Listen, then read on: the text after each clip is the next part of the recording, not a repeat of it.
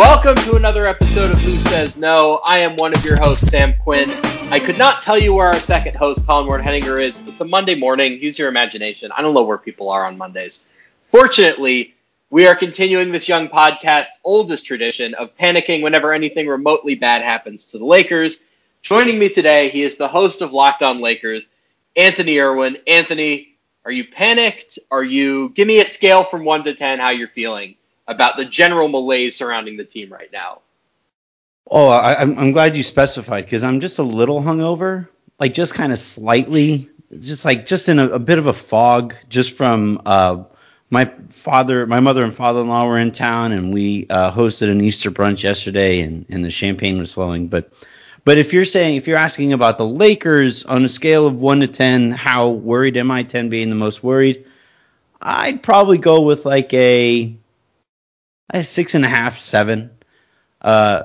Moderately concerned about the direction that things are going in. The Lakers only have 23-ish games, I believe, and we still don't really know when Anthony Davis and when LeBron James might be coming back. And, it's not just getting those guys back, but it's how are they going to mix with Drummond now? And if this 30 minutes a night thing is actually going to be how it plays out here with Drummond, what does that mean for everybody else? And so it's going to be it's not necessarily a concern about the talent of the team. It's a concern about the amount of time this talent might have to play together before the games really get important. So when you said you were a little hungover, my initial thought was, oh, he just watched the Laker-Clipper game. And I bet a lot of Laker fans are feeling a little hungover after that. I mean, it was definitely a little jarring, at least for me, how the first 5 games between these teams since Kawhi went to the Clippers were like these epic clashes with days of previews.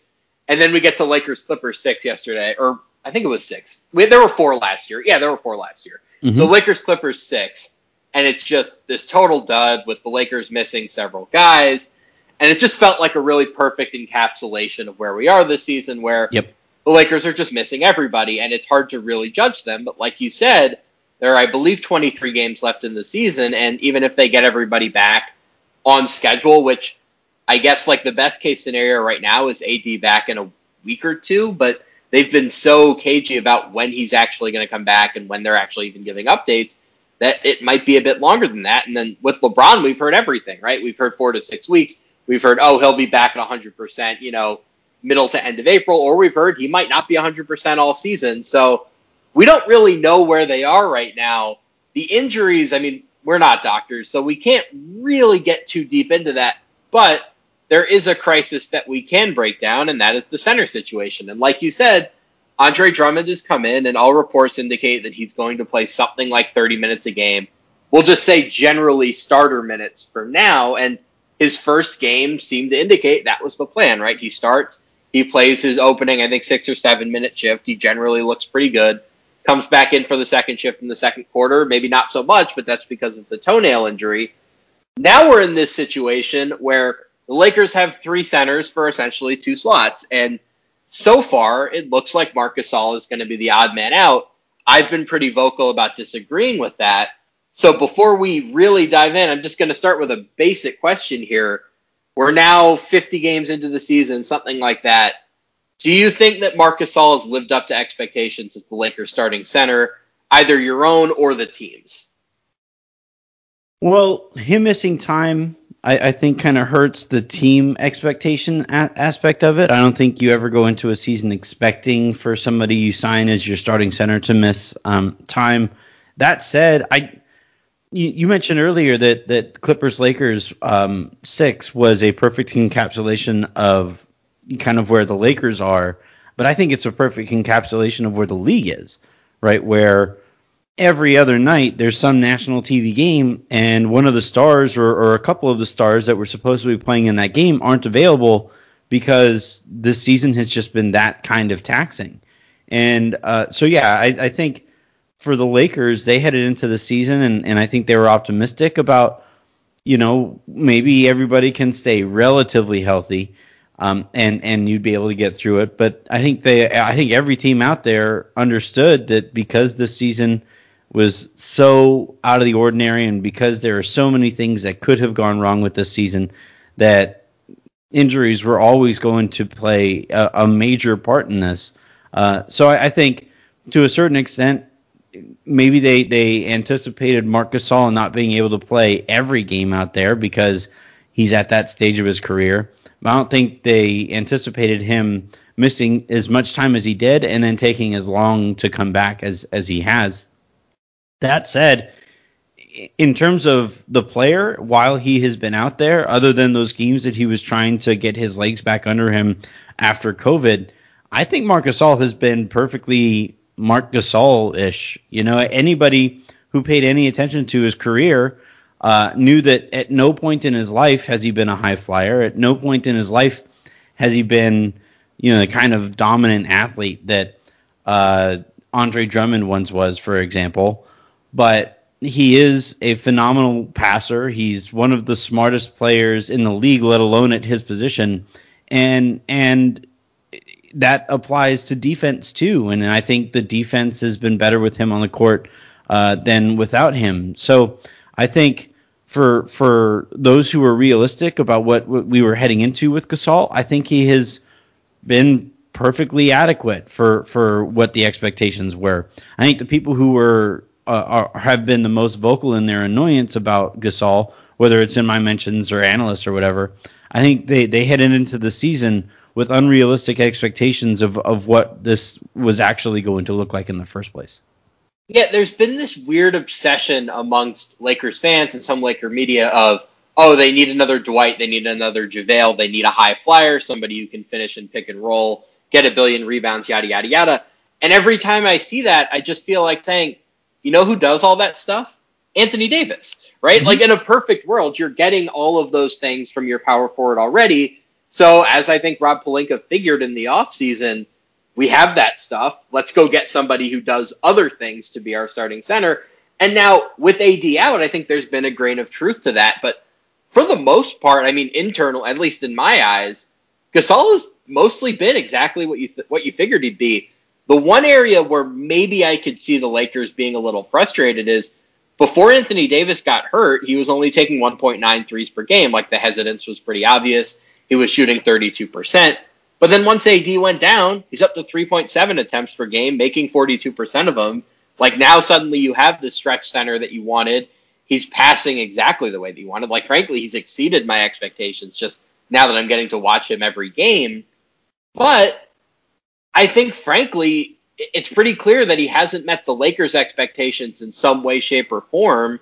Because like if they had wanted to sign a third center in the offseason, it was pretty clear that Dwight Howard wanted to come back, and they said no thanks. They wanted to go into the season with Harrell and Gasol as their centers. And then, I mean, they didn't even sign a Damian Jones-level guy in the offseason. We can get to him in a little bit. So when you hear, oh, LeBron has been recruiting this guy hard, Anthony Davis has been recruiting this guy hard, it seems like across the board within the organization, I'm not going to say they aren't happy with Gasol, but like, they clearly felt that they needed something else, which I disagree with. I think Gasol's been exactly what they wanted. I mean, the starting lineup with Gasol, KCP, Schroeder, LeBron, and AD is plus 13.9. Like, I don't know what more you could ask out of that spot in the lineup. So the big question I have now is, okay, fine. Say you're not going to play Gasol major minutes, or maybe he's even going to fall out of the rotation. If you put Drummond into the Gasol slot in the starting lineup, that fivesome is only taking 15.9 threes per game. They're making like 35% of them. Like, where is the shooting coming from then? Nowhere. Right, that's basically it. And last year, the starting lineup got away with it because they scored 1 billion points in transition. They haven't done that this year. Yeah, I mean, what's hurt the transition this year is that like LeBron James is, in my opinion, the best basketball player of all time. And he is definitely the most imposing transition player that I have ever seen. You had Anthony Davis able to go out there, and he runs like a gazelle. And the Lakers had, KCP was filling the lane better last year because when he filled the lane, he was actually being rewarded for it. Rondo was actually very good in spots in transition, especially in the postseason. This team isn't the same kind of running team as last year's team, and that was a huge weapon for them. And they just aren't good enough right now, as currently constituted, to be a half-court team. Like, they need to find a way to get out and run more. What's super odd to me is that they're getting the stops that you would need normally to go out there and run, but for whatever reason, they get the stop and then they just kind of walk the ball up the court, when I think they should be looking to push the ball every chance that they can possibly get, just because they need all the help they can get offensively. And then, in terms of the shooting, I think there are two factors here that are really hurting the team. One kind of leads into the other, though. So when LeBron is out there, he's one of the best players I have ever seen at throwing passes into the shooting pocket every time. And he's talked about how certain shooters want to shoot the ball with the laces. Some people want to shoot the ball with the laces running, parallel to their fingers. Whatever it is, he's the best I have ever seen, or one of the best I have ever seen, at making sure that those passes are on time and on target. And Schroeder, for all that he is, he's a pretty inaccurate passer. Caruso is not that kind of a passer. Marc Gasol is that kind of a passer, but he's been throwing more backdoor passes than skip passes to shooters for whatever reason this year. And I think so. An already bad shooting team is put in a tougher spot, consistently to be able to knock down those shots. And then the other thing here too, and I think this is like KCP is the nth degree example of this. I think he's really hyper aware of his shooting percentage, and I think he wants to finish above 40% or around 40% as a three-point shooter this year. And as a result, he's passing up on a ton of shots, and or he isn't running hard enough to get to a spot and be open for that shot because he lacks confidence. So for whatever the reason might be, it's not just that the Lakers are missing him. It's that guys like KCP aren't even taking them, which, if you're asking a defense, what could an opposing team do to help you the most, it would be, could you guys just go out there and pass up on good shots almost every other time down the stretch or down the court? That's exactly what the Lakers are doing, and it is just, their offense is brutal to watch. Wes has been another really big culprit of the just passing up the open threes. It's really in every night. Like, some nights you're going to get the, oh wow, here's 3-and-D Wes Matthews. Here's exactly the guy we signed. And then there are nights where it's just like, oh my God, he's refusing to shoot. Schroeder has nights like that. Gasol was like that early in the season. Like, you can have one or two guys passing up open shots, but this team creates so few shots in the half court that if everybody's passing up threes, suddenly you're just going to look at the shot clock and see, oh, there are 4 seconds left. Who's going to create a shot here? And the answer a lot of the time has been nobody. My theory on the transition issues is that for all that Marc Gasol does bring, he's not a great rebounder, and the disadvantage of that is their favorite form of transition offense last year was, the shot goes up, AD is going to race down the floor, and he's going to do his quick post up against the mismatch with LeBron doing the hit-ahead pass. Mm-hmm. If Gasol isn't rebounding, then suddenly you need Davis there to rebound. My hope is that Drummond, being the best rebounder in the NBA, can at least kickstart more of those possessions and make up some of the points they're losing in the half court. But it's a pretty considerable gap when you think about all of the non-shooting that's in that starting lineup. Like, if KCP is shooting 10 threes a game, I think they could get by. With him not doing that, I think it's going to be a problem. So, do you think there's any chance whatsoever, especially given the contract situation, that maybe they say, let's start Wes Matthews? Or, I think Kyle Kuzma is probably a bit too big, but maybe Kyle Kuzma, are they locked into this version of the starting five? Are there any possible changes here?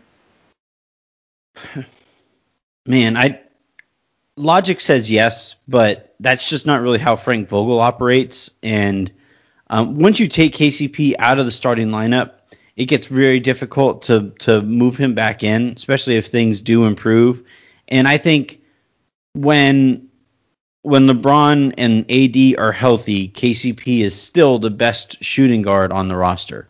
The problem is those guys aren't healthy, and Wes Matthews' ability to dribble more than 3 times confidently, like that actually makes him look better in this circumstance than KCP and Alex Caruso is somebody else that maybe you stick in there, but he's Caruso's another guy. shooting, you play him with Drummond, that's going to be a real problem. Right. Well, that and also he's another guy like KCP who, if you make any of these decisions without LeBron and without AD, you're making them with kind of falsified information. And so, yeah, I just think the Lakers are just kind of have to take their lumps here. And this is when you lose LeBron and when you lose AD, you're going to suffer. And there are some tweaks that you can make on the peripheries, and there might be some different approach things that you could try out. But for the most part, when you lose two guys like that, and especially LeBron,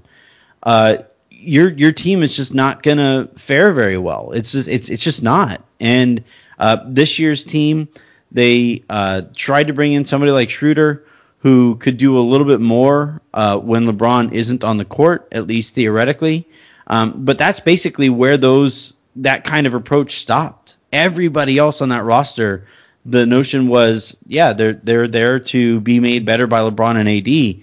And when those guys aren't around, there just isn't much you can do. If the Lakers were super worried, they would have made some kind of a trade at the deadline. And I think that's the only thing, like that's the last stretch of rope for those optimists out there that they can cling on to. But beyond that, things are pretty tough. And I don't really know when they get better, because we don't know when LeBron and we don't know when AD are coming back. I was like, maybe I was just talking myself into things. I was really surprised when they didn't make any moves at the deadline. I mean, the Lowry thing was one thing, right? Like, that's a blockbuster. Those sort of deals can fall apart for any number of reasons. And, like, the reported one is, the Lakers don't want to give up THT. Well, maybe they would have been willing to go up THT if it didn't also cost them Schroeder and KCP, right? Like, they were giving up a big chunk of their rotation in that deal. So fine, but, like, I think about it and I think, are they really that confident in their shooting? And maybe what happened in the bubble last year made them that confident, right? Like, maybe they believe that Schroeder can shoot like Rondo did, or, maybe they think Markieff can get back up to 42% like he did in the playoffs last year. But I am a little confused about their confidence, and I'm a little confused by this idea that they kind of went into the deadline with this attitude of our one hole is center. Like, the one thing they did to fortify the team was bring in Andre Drummond when Gasol and Harrell, like, aside from when Gasol had COVID, like, for the most part, have been exactly what they thought. Now, I want to talk about the other center they brought in, Damian Jones, who you've been a big proponent of. Mm-hmm. Okay, I'm going to just throw out a stat. We can start with this. Okay. How many lob finishes do you think Damian Jones had in 8 games as a Laker? Man, it felt like 300 based, right? Just compared to what they had all season. I over 8 games, maybe about 12. It's only 3. He had a bunch of other dunks, but how many do you think Andre Drummond had in Cleveland? Less, fewer than 2. 3, I think. It was 2. Every pick and roll he ran all season in Cleveland, 2 lob dunks. Now, there are reasons for that outside of his control, right? Like, he's playing with small guards who aren't great passers, so it makes sense that he's not finishing a bunch of these lobs. But if the theory the Lakers had was, man, the one thing we really need is that Dwight Howard replacement, like that rim protector who can dunk in the pick and roll, they kind of already had that guy, and it was a much easier situation to manage because, like, Damian Jones is not a 2-time All-Star. Damian Jones is not somebody who needs to play every night. He is a low-maintenance version of what they hope to get out of Drummond. Now, obviously, he's significantly worse than Drummond. There's no debating that. But you could have had him and Gasol, and you posted this as a poll on Twitter of would you rather have Gasol and Jones or Drummond. I think that was an especially poignant comparison because there is no Drummond plus anybody else, right? Like, there isn't a low-maintenance version of Gasol out there because that player doesn't exist. Like, Marc Gasol is one of a kind. There aren't other passing centers like him. I guess Nikola Jokic, but, shockingly, he's not available. So they're in this position where, like, they come out of the deadline, I think personally, with all of the wrong priorities. Like, what do you think they should have done if you were Rob and you had, I don't know, LeBron gets hurt 5 days before the deadline? Like, what are you doing at that point? I actually really like the roster with Damian Jones on it. And it's for a couple reasons. And you talked about, the low maintenance Marc Gasol that doesn't exist out there. I don't think there exists a low maintenance Andre Drummond either. Like, as soon as the Lakers added him, there was the report from Shams Charania that this guy is expecting, or the Lakers are going to give this guy 30 minutes a night and he's going to start and all that. And it's like, all right, that's fine if you're Cleveland. That's fine if you're Detroit. But the Lakers are better than both those teams. And if he's playing 30 minutes a night, that leaves only 18 minutes a night in the postseason for Anthony Davis to play the 5, which means that for more often than not, you're going to be a worse team out there. You're going to be not as good as you could possibly be because you're invested in talent above all else. And that's kind of what we've learned with Rob Pelinka, is that either you're a clutch guy or you are the most talented player on the market. And the Lakers are going to go out there and get the most talented player on, in this case, the buyout market.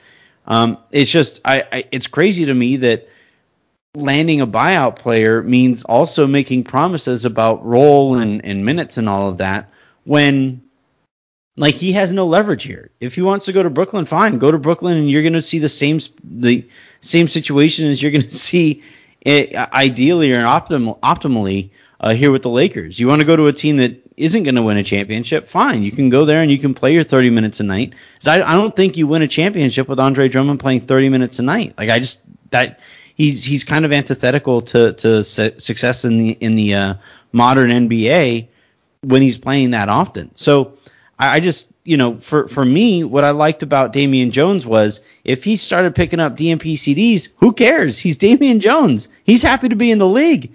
And I think if Andre Drummond starts picking up DNP CDs, we already saw Marc Gasol's reaction to heading in the direction of having one DNP CD, where he says after the game, and it was funny to see Lakers fans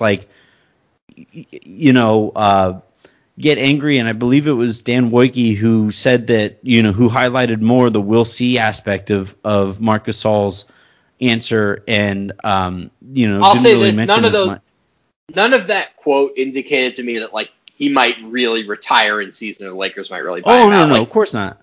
But yeah. It's still really loud that after a game that the Lakers won, and one that he played well in, he's still lingering on like, man, we'll see. This still kind of sucks. And honestly, like, I've played basketball for a coach who I didn't really think liked me very much. And when I played well, it was still like this kind of combative relationship with the guy, because I'm saying, like, this is what I could do all the time for you, man. And I think for the Lakers, Marc Gasol goes out there and plays well in a game that the Lakers win, and he says, I could do this whenever you guys want me to. This is something that I could possibly do. And so I think that was where that frustration came from. And yeah, like, he's not going to retire or anything like that, but I think you want a happy Marc Gasol on your team. And I just don't know if both Andre Drummond and Marc Gasol can play roles that keeps both of those guys happy and engaged at the same time on the same roster that also has Anthony Davis as its center in all of its best lineups. I don't know. I was about to say I was thinking of this as petty. Like, it might have been a coincidence. It might have just been renewed energy. I don't think that it's exactly a coincidence that in the first game Drummond misses, Gasol ties his season high with 9 rebounds, right? Like, I think that was almost his way of saying, like, oh, you got this guy because he does this? Well, I can still do this if that's what you want. I just do other things. And, I mean, he played great in that game against the Kings. There's no arguing. Like, I don't think that Drummond is ever going to have the overall impact on a game that Gasol did in that one and has had in several others. The Brooklyn example that you bring up, I think it's really instructive because, like, Blake Griffin and LaMarcus Aldridge go there and they're just like, whatever role you want, we can fill. Like, we're not going to fight over minutes. We're just going to play however much that you guys want. The Lakers got that last year with Dwight Howard. And Dwight Howard was 34, and he was basically out of the league. So it made sense that he would be willing to say, I don't need post-ups anymore. I'll set hard screens, and I'll be the agitator. Andre Drummond is 27, and I think that's getting lost here. Like, this is not a redemption story for Andre Drummond. This is, I'm trying to kill 3 months before I become a free agent and cash in again story. And that's not a great place to be because, like, half the Lakers roster already is playing for contracts. And in some cases, I think that like Alex Caruso, you never know it. He just plays the way that he plays. But like Schroeder wants shots. He wants to be a starter. Drummond wants to be a starter and play 30 minutes. It's not a great situation when everybody on the team, or not everybody, but all of the role players anyway, are this fixated on like they have a future. They have things to play for beyond the ring. And that's put the Lakers in kind of a dangerous situation where you mentioned there might not be a role for Drummond and for Gasol. I just want to throw this out there. Why is this an either or? Why isn't Montrezl Harrell involved in this at all? Like, there are three centers here, and we only seem to be debating two of them. Are we sure that Montrezl Harrell's minutes are like above reproach? Like, are we sure that maybe he shouldn't be the guy that gets knocked out? Like, I'll just throw out a couple numbers here. In the playoffs last season, now the playoffs last season were extenuating circumstances for a billion reasons, but the Clippers gave up 116.3 points per 100 possessions with him on the floor. In 2019, it was 129.4. Like, this guy is clearly a defensive problem in the playoffs. Now, he's been significantly better this year. I think there are some reasons that are explainable, right? Like, playing with LeBron will do that. Playing with Anthony Davis will do that. But we've seen some of the games he's been on the floor for crunch time, I mean, especially earlier in the season. The Portland loss, like the second week of the season, Dame just hunted him in pick and roll every possession. And, like, that's what's going to happen if he's playing late in playoff games this season. Are you sure, like, maybe it's Gasol and Drummond and not Harrell? I'm just going to throw that out there. Well, what made the Lakers so great, especially defensively last year, was, like, they had a club, I'm a terrible golfer, but I love golf. They had a club in the bag for every situation, right? If Houston went super small, Keith went out there and played pretty well in that series. They went up against Jokic. Dwight comes back after not really playing much in the Blazer series, or JaVale had his role minimized. Like, the Lakers, like you're saying, had a ton of guys who were just hungry to win. Like, their top priority was just to win. And what that allowed them to do is, there are going to be situations this season where Montrezl Harrell shouldn't probably be out there. There are going to be situations where Marc Gasol shouldn't be out there, or situations where Andre Drummond shouldn't be out there. And my question is, how do they respond to those situations when Frank Vogel, who does the right thing, and if the situation schemes those guys out of the rotation for that series, how willing are they going to be to bounce back in the next one when the Lakers need them again? And last year, like you said, Dwight bounced back and was a nuisance with Jokic in the most hilariously Dwight fashion that could have ever existed. But still, like, the fact that he was willing to kind of just pop back into the rotation and focus again on, being super physical with this guy who is the most skilled center in the NBA, one of the most skilled centers that I have ever seen. But what you needed, what the Lakers told Dwight that he needed to do was, hey, just go be physical with him. Go try to get in his head and go see if he can pick up a couple of those dumb fouls trying to flop over the course of the game, which takes him out of his rhythm, or, even better, takes him out of the rotation. And we saw that, and the Lakers were better for it. But this year, is Drummond going to be willing to, against Portland, as an example, is he willing to not play much because Dame picks on him a ton out there? Or same goes for Montrezl Harrell. Are those guys going to be willing to sit out a series?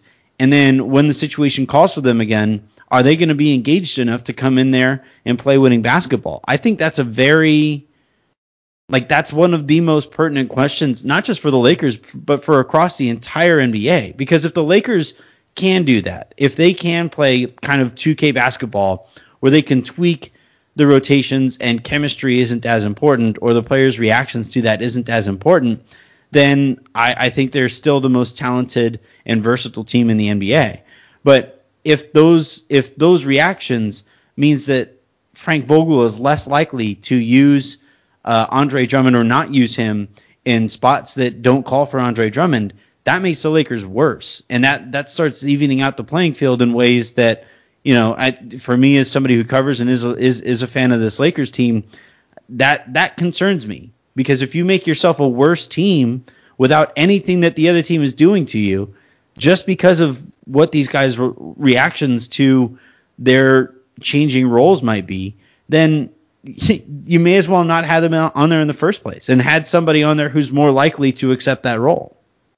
Well, we saw this with the Clippers last year, right? Like, politics were a big part of what doomed their season because Doc wouldn't go away from Lou Williams and he wouldn't go away from Montrezl Harrell when those guys were killing them defensively against the Nuggets.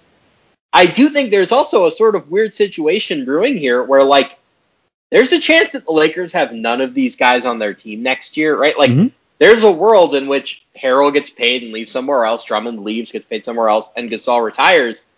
There is a weird situation here where, like, the less you play some of these guys, maybe the better chance you have of keeping them. So, like, I'll throw out Harrell as a possibility.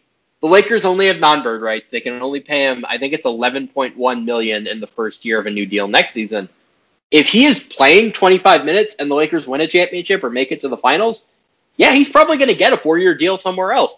If he falls out of the rotation or is, like, really minimized in the playoffs again, now all of a sudden the Lakers might look at this and say, nobody's going to offer him $11 million a year now. Maybe we can keep him. Like, it's a weird strategic thing to be thinking about as you're trying to win a championship.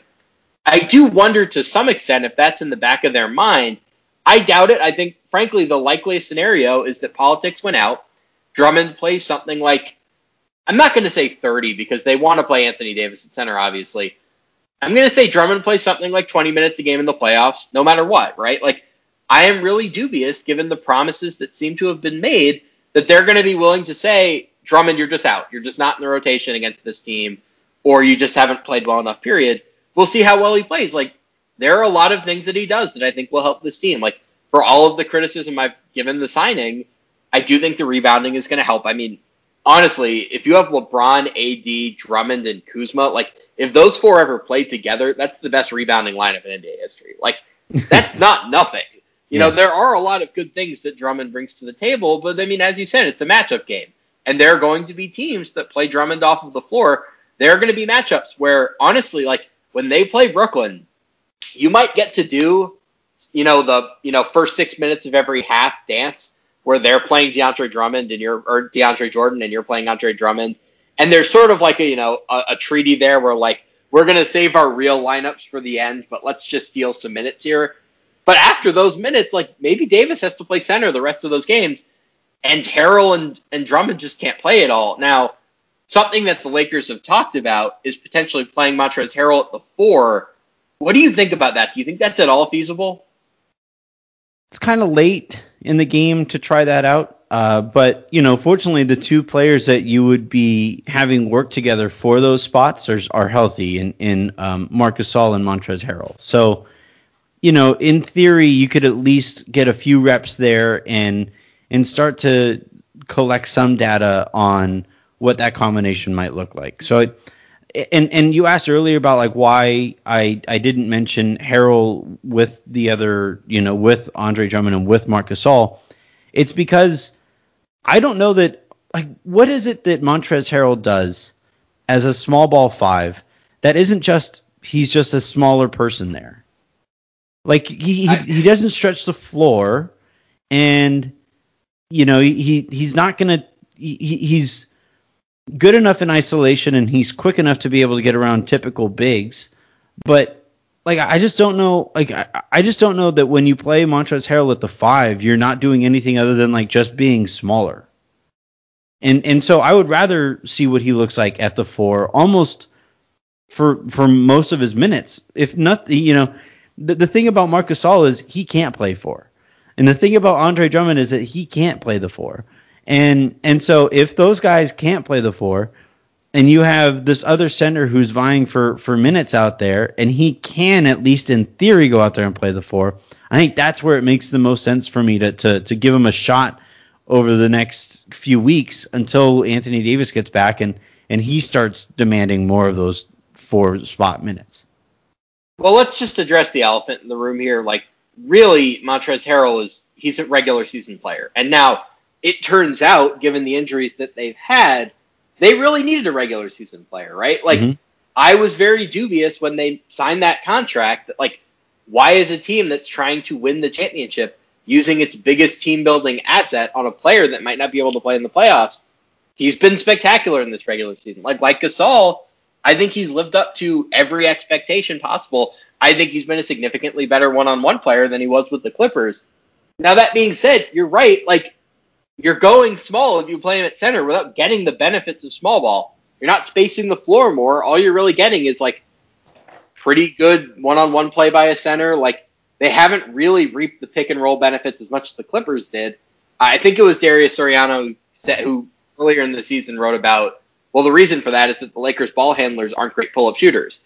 So guys are just going under screens, and it's ruining that. Now, he's been good, but I don't think he's been quite the world beater he was off the bench for the Clippers. And even if he was, it's like, so what? When you get to the playoffs, LeBron's playing 40 minutes a game, Davis is playing 40 minutes a game. You just don't really need that bench big shot creation, right? Like, it's just not a super valuable skill. Now, as far as playing him at the 4 goes, I'm curious about it. I think it's an interesting alignment. Gasol shoots well enough at center that, like, you can justify having a non-shooting Right. 4. You know, like, Harrell is 4 size. Like, it makes sense for him to be able to defend them. Now, my real question there is, when it matters, you're going to have LeBron or AD on the floor all 48 minutes, right? Like, you're not playing any all-bench lineups in the playoffs, especially against the best teams. So, what are you using that duo with? You're not playing it with Anthony Davis, right? Like, because at that point, Harrell is playing the 3, or Davis is playing the 3, and, like, well, you know, Davis could play any position, but, like, that's not optimal. You're doing it during the LeBron bench minutes, if you're doing it. And that doesn't seem like a great idea to me, because that's the real use for Andre Drummond, right? Like, the best use of Andre Drummond is, let's use these bench minutes when Davis is out, LeBron, Drummond, spread pick and roll 3 other shooters. Like, that would seem to be the optimal use of Drummond to me. So it's not necessarily that I think these Gasol-Harrell lineups can't work. It's more, I just don't know how to fit them within the context of the team. Yeah, that's fair. I do think that the Lakers would, at least early in the postseason, go to that more of a predominantly a bench lineup, especially, you know, if you have Caruso minutes out there, right? If you have say the lineup is Caruso, Matthews, Kuzma, Trez, and Marc Gasol, that, you know, the creativity that you don't have there with Caruso and the creativity that you are still kind of also lacking in Wesley Matthews, you make up for that with Marc Gasol, and you have 2 players, Kuzma and Harrell, who can operate more off of the ball and have the game made easier for them by Gasol's presence out there. And then, you know, you talked about Harrell's minutes. Like, one of the nice things over the course of these next couple weeks while AD is still out, if Vogel starts playing him more at the 4, is you start to see he can start to get those looks, so that if AD comes back and is more open to playing the 5, you can maybe have Harrell and AD out there at their proper positions. Because, like, one of the things they were doing earlier this year is they were having those guys play together, but they were playing out of position. AD was playing the 4, Trez was playing the 5, and it just looked really clunky. It just never quite fit all that well. But if those guys, if AD plays the 5 and you have Harrell out there at the 4, now you can start to actually take advantage of some of the things that they offer at those positions, right? Harrell becomes an oversized 4 who could take advantage of the size against smaller 4s that you might see on a normal NBA night. AD at the 5 is a cheat code. And so if you can get Harrell some minutes this year to where he becomes more comfortable in those situations, maybe it unlocks what you can potentially do in the postseason as well, if you are going to go completely away from all bench lineups and as a result lose out on the Marc Gasol Montrezl Harrell combination, which, by the way, isn't something that I think anybody is losing sleep over if it's something that the Lakers, quote unquote, miss out on. Well, I mean, the danger is last season they kind of had a warm-up round against Portland where, like, I know there was a lot of talk of, oh, they're the best 8 seed ever. Oh, Dame this, Dame that. They were an 8 seed. Like, let's be realistic about that. And they were an injured 8 seed at that. So the Lakers kind of had a round to work out some of the kinks. If they're the 6th seed or the 7th seed this year, they might be playing Phoenix in the first round, or they might be playing the Clippers in the first round. And like, if you're playing Phoenix, like, you're on the road, you might be down 2-0 if you get too experimental. So I would say that if you're going to do any of this all bench stuff, or if you're going to get really wild with lineups, you'd better like really make good use of these last 23 games, because, like, you can't just try that stuff in the playoffs. Like, the Anthony Davis and center lineups, like, those are one thing. Like, that's a very basic construction where, oh, you're subbing in one shooter for another. Like, okay, fine. If you're trying something like Harrell and Gasol, you'd better be very confident in that. Is there any part of you that's worried about playing Davis at center when he gets back? Like, just given the injury risk? Like, I mean, again, I'm not a doctor. I don't know how much more of a strain it is to play center than it is to play power forward, especially in the playoffs when everybody else is small. But I don't know. Like, I think Davis is willing to play center, just given what happened last year. I just don't know if playing him at 25 minutes at center right now, given his health, is that safe? Well, that's kind of the thing that's being left unsaid with all of this in analyzing what the Lakers are still capable of doing, is this notion that when LeBron comes back and when Anthony Davis comes back, they are LeBron and they are Anthony Davis. And with high ankle sprain injuries, like anybody who has played fantasy football knows that those high ankle sprain the injuries, they linger. They stick around for a while. And yes, LeBron might be a cyborg, and yes, he doesn't operate in the same way that the rest of us, mere humans operate. But this is still kind of a nervous, it's like people are reluctant to mention it because they'd be jinxing it if they do. And I think that's something that the Lakers have to be cognizant of. And then same thing goes for AD, but maybe even to a further extent, because this is a region on the body. Like, if there's an organization in all of sports who's going to be just absolutely terrified, and if there's an executive in all of sports who's going to be absolutely terrified by what an Achilles injury could do to somebody's career, it's the Lakers and it's Rob Pelinka.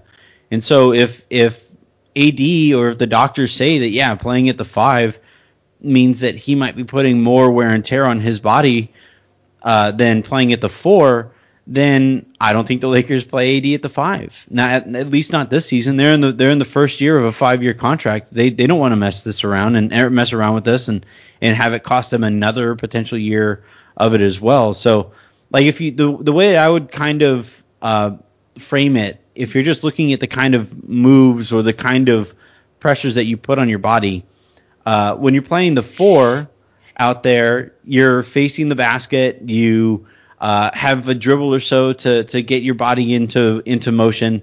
Whereas, like, with when you're playing the 5, you are operating in a little bit less space. And if AD is playing at the 5, it's to be able to use his explosive athleticism against players that are generally lesser athletes at that center position. But if you're asking for explosion for somebody who is coming off of an injury in that calf/Achilles area, then that feels like a recipe for disaster too. So, look, whatever the Lakers do, I feel like it's, you can still be confident knowing how terrified they are of this situation, that they're going to operate in what's best for Anthony Davis. But if are they going to do so if it might also cost them this season? That's the zillion-dollar question. I mean, I'll just be frank. I mean, in a everybody's totally healthy setting, I think they and Brooklyn are basically a toss-up, right? I think they're about 50-50. If the Lakers are playing with half a deck and they can't go to Davis at center, and, they have this weird 12-man rotation where nobody's really sure what their role is, like, in that scenario, I'd probably favor Brooklyn. And the more that I think about it, the more I think they probably did sign Drummond with an idea of, like, we might need 48 minutes at center. Like, we might just have to say Davis is our power forward and that's that. So I don't know that they're going to be fully optimized through no fault of their own. That's just a factor outside of their control, due strictly to this injury. I do want to go back to the offseason for a second and just hypothetically, we now know that Drummond was available at the buyout market. I wonder how this would have changed their approach. A, with giving Montrezl Harrell the mid-level. B, signing Gasol at all. Like, I'm just wondering, if they had known then what they know now, do they maybe use the mid-level on a shooter? There weren't many out there, like maybe Jay Crowder, maybe Justin Holiday. Do they maybe use the taxpayer mid-level and then not have to deal with a hard cap and then sign, like, I don't know, Garrett Temple or Mo Harkless? Like, there wasn't much out there. You could have re-signed Avery Bradley at that point and kept JaVale McGee. I'm wondering if Rob could go back and say, I know that I'm getting Drummond in March. What do you think he would have done differently in the offseason?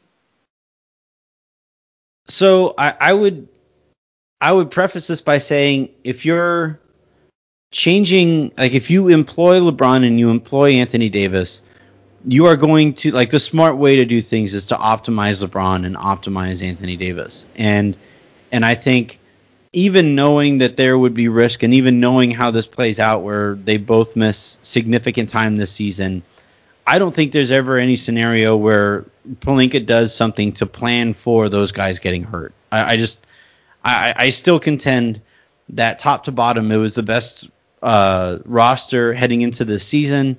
I agree. I still contend that it's one of, if not the best. I said before the year, it's the best Lakers roster of my lifetime.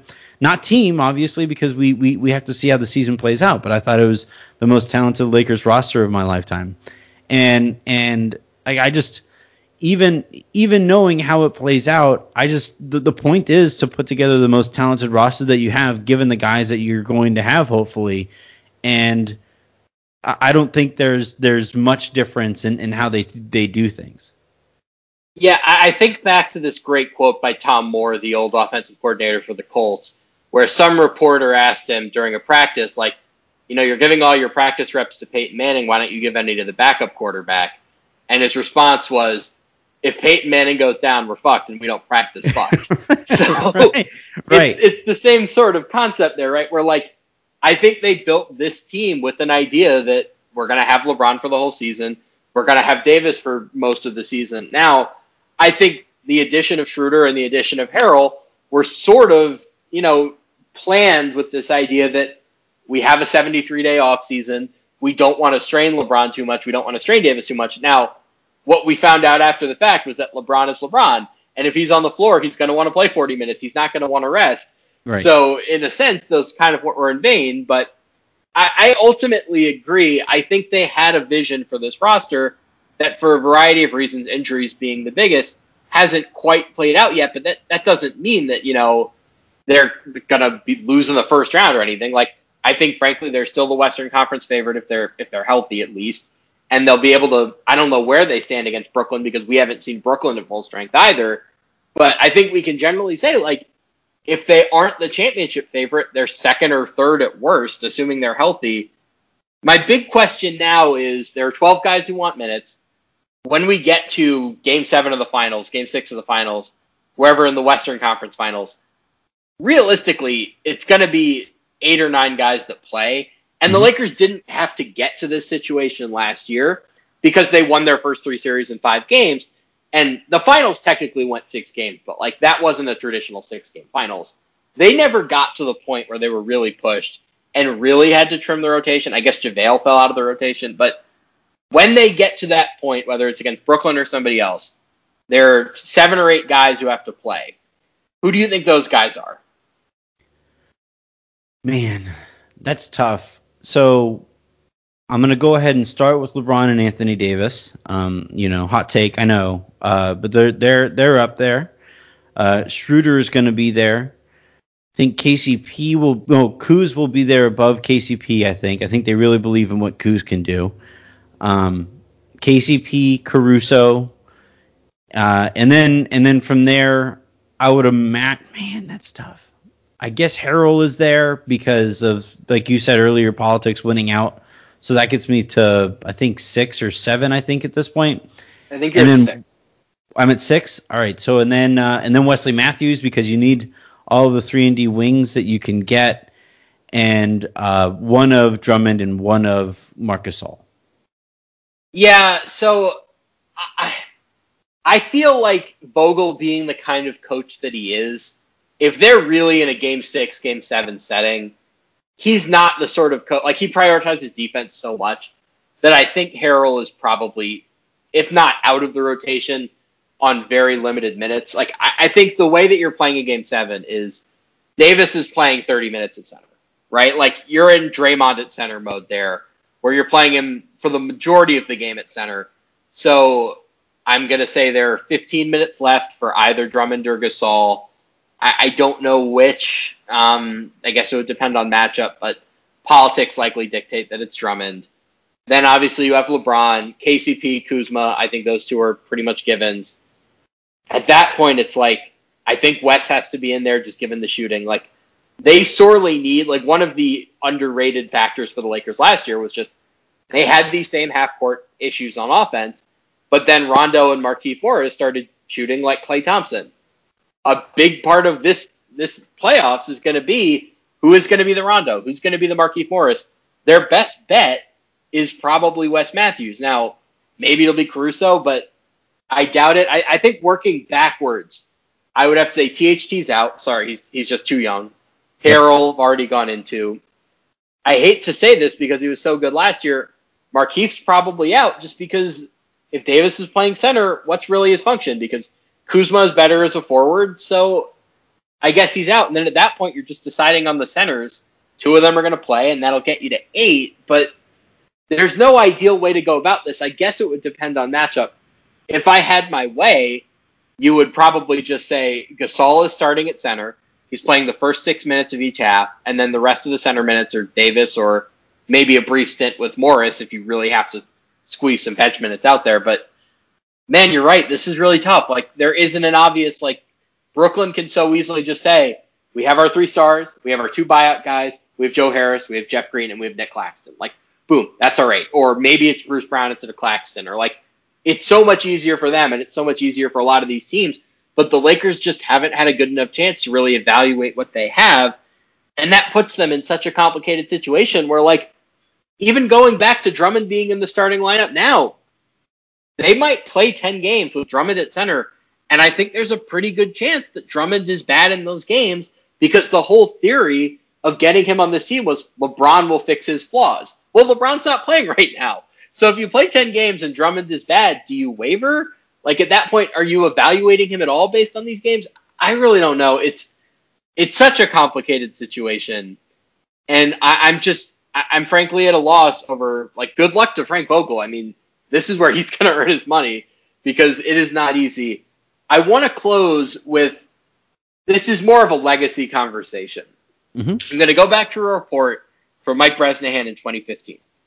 The exact quote from him was, this was when Marc Gasol was going to be a free agent, and this was the point when Gasol was like a max free agent, and you would have had to really recruit him.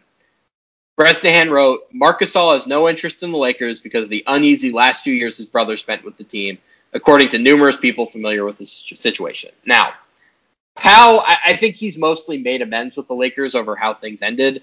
I mean, he's obviously still very close with the Bryant family. He's like, I don't think there's any bad blood anymore between Pau and the Lakers.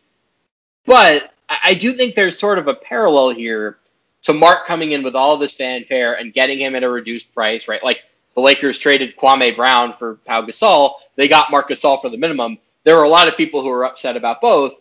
And then Pau obviously has his, let's say, negative ending with the team. Mark is trending in that direction if he, falls out of the rotation. Does this bug you at all? Is there any part of you as like a diehard Laker fan that doesn't feel great about the Lakers having another messy divorce potentially with a member of the Gasol family? Like, the Gasol family is royalty in Lakers history, right? Like, it's a little uncomfortable. I mean, I don't know. How do you feel about that? Yeah, it's tough because, like, if the Lakers draft Pau Gasol somehow, I think we're talking about a very different relationship there. But they traded for him, and it was under a completely different regime than exists right now. And even over the course, like at the end, like you pointed out, at the end of Pau's tenure, it was pretty awkward. They actually traded him, had that trade obviously reneged by the NBA, and then you had the you know the multitude of trade reports over the course of his last couple of years, which all kind of fell flat on their face when I think it had reached a time where Powell would have preferred to be traded. That said, like I guess if you're looking for like positive spin that the Lakers might have offered, they said they kept this guy so that he could decide his own future whenever his contract ran out. I think that's kind of weak. I think his contract would have run out wherever he would have been traded to, and at that point he would have been making the same decision for himself anyway. But then also like from a competitive standpoint, it was always really frustrating that the Lakers had this guy who should have been able to net them, a few more assets on the back end of their time together, but didn't. And so, yeah, I just thought it was a bungled situation all the way around from the Lakers standpoint. And I don't hold it against Powell at all if he's saying, yeah, screw those guys forever. Even if he's moved on publicly and he's one of the nicest people in the history of the NBA, so he's never going to say anything publicly against the Lakers. But look, I think what the Lakers will probably wind up doing, they're definitely going to retire his jersey because he's a Hall of Famer, and that's what they do for guys who win multiple championships and also are Hall of Famers. And so he's going to get his jersey retired.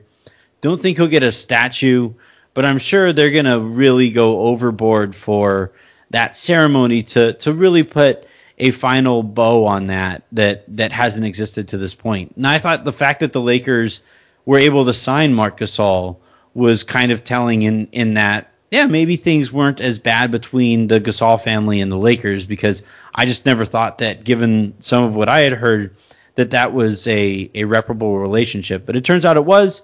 They bring in Marc Gasol, but then here we are. It's kind of like the Brook Lopez thing, where Lopez, and again, he's too smart to say anything publicly against the Lakers after his time.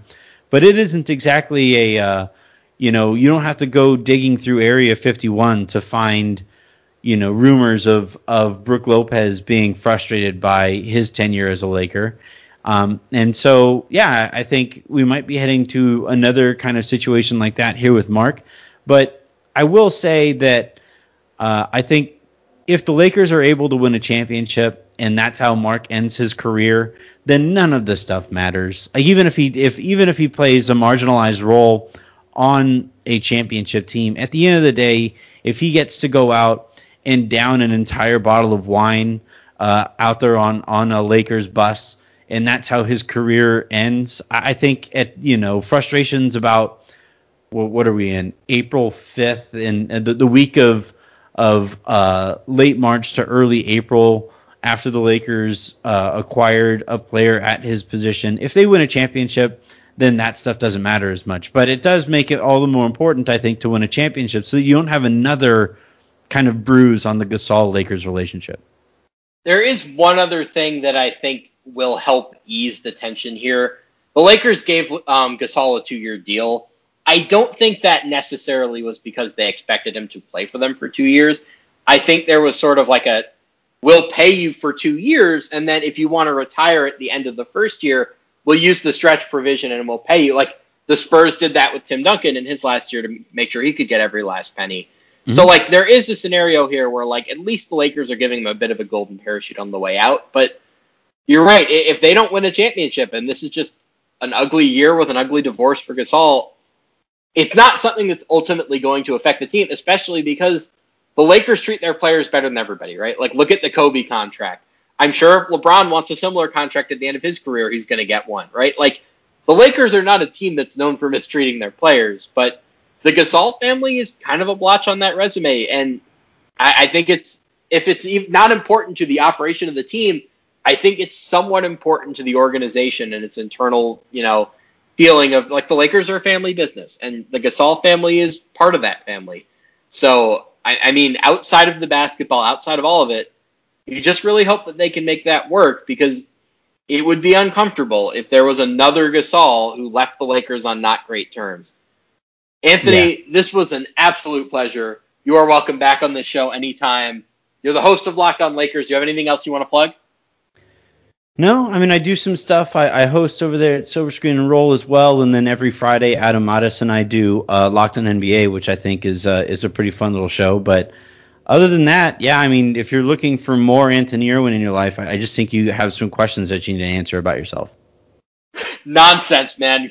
We should all be looking for more Anthony. Go follow him on Twitter at the very least.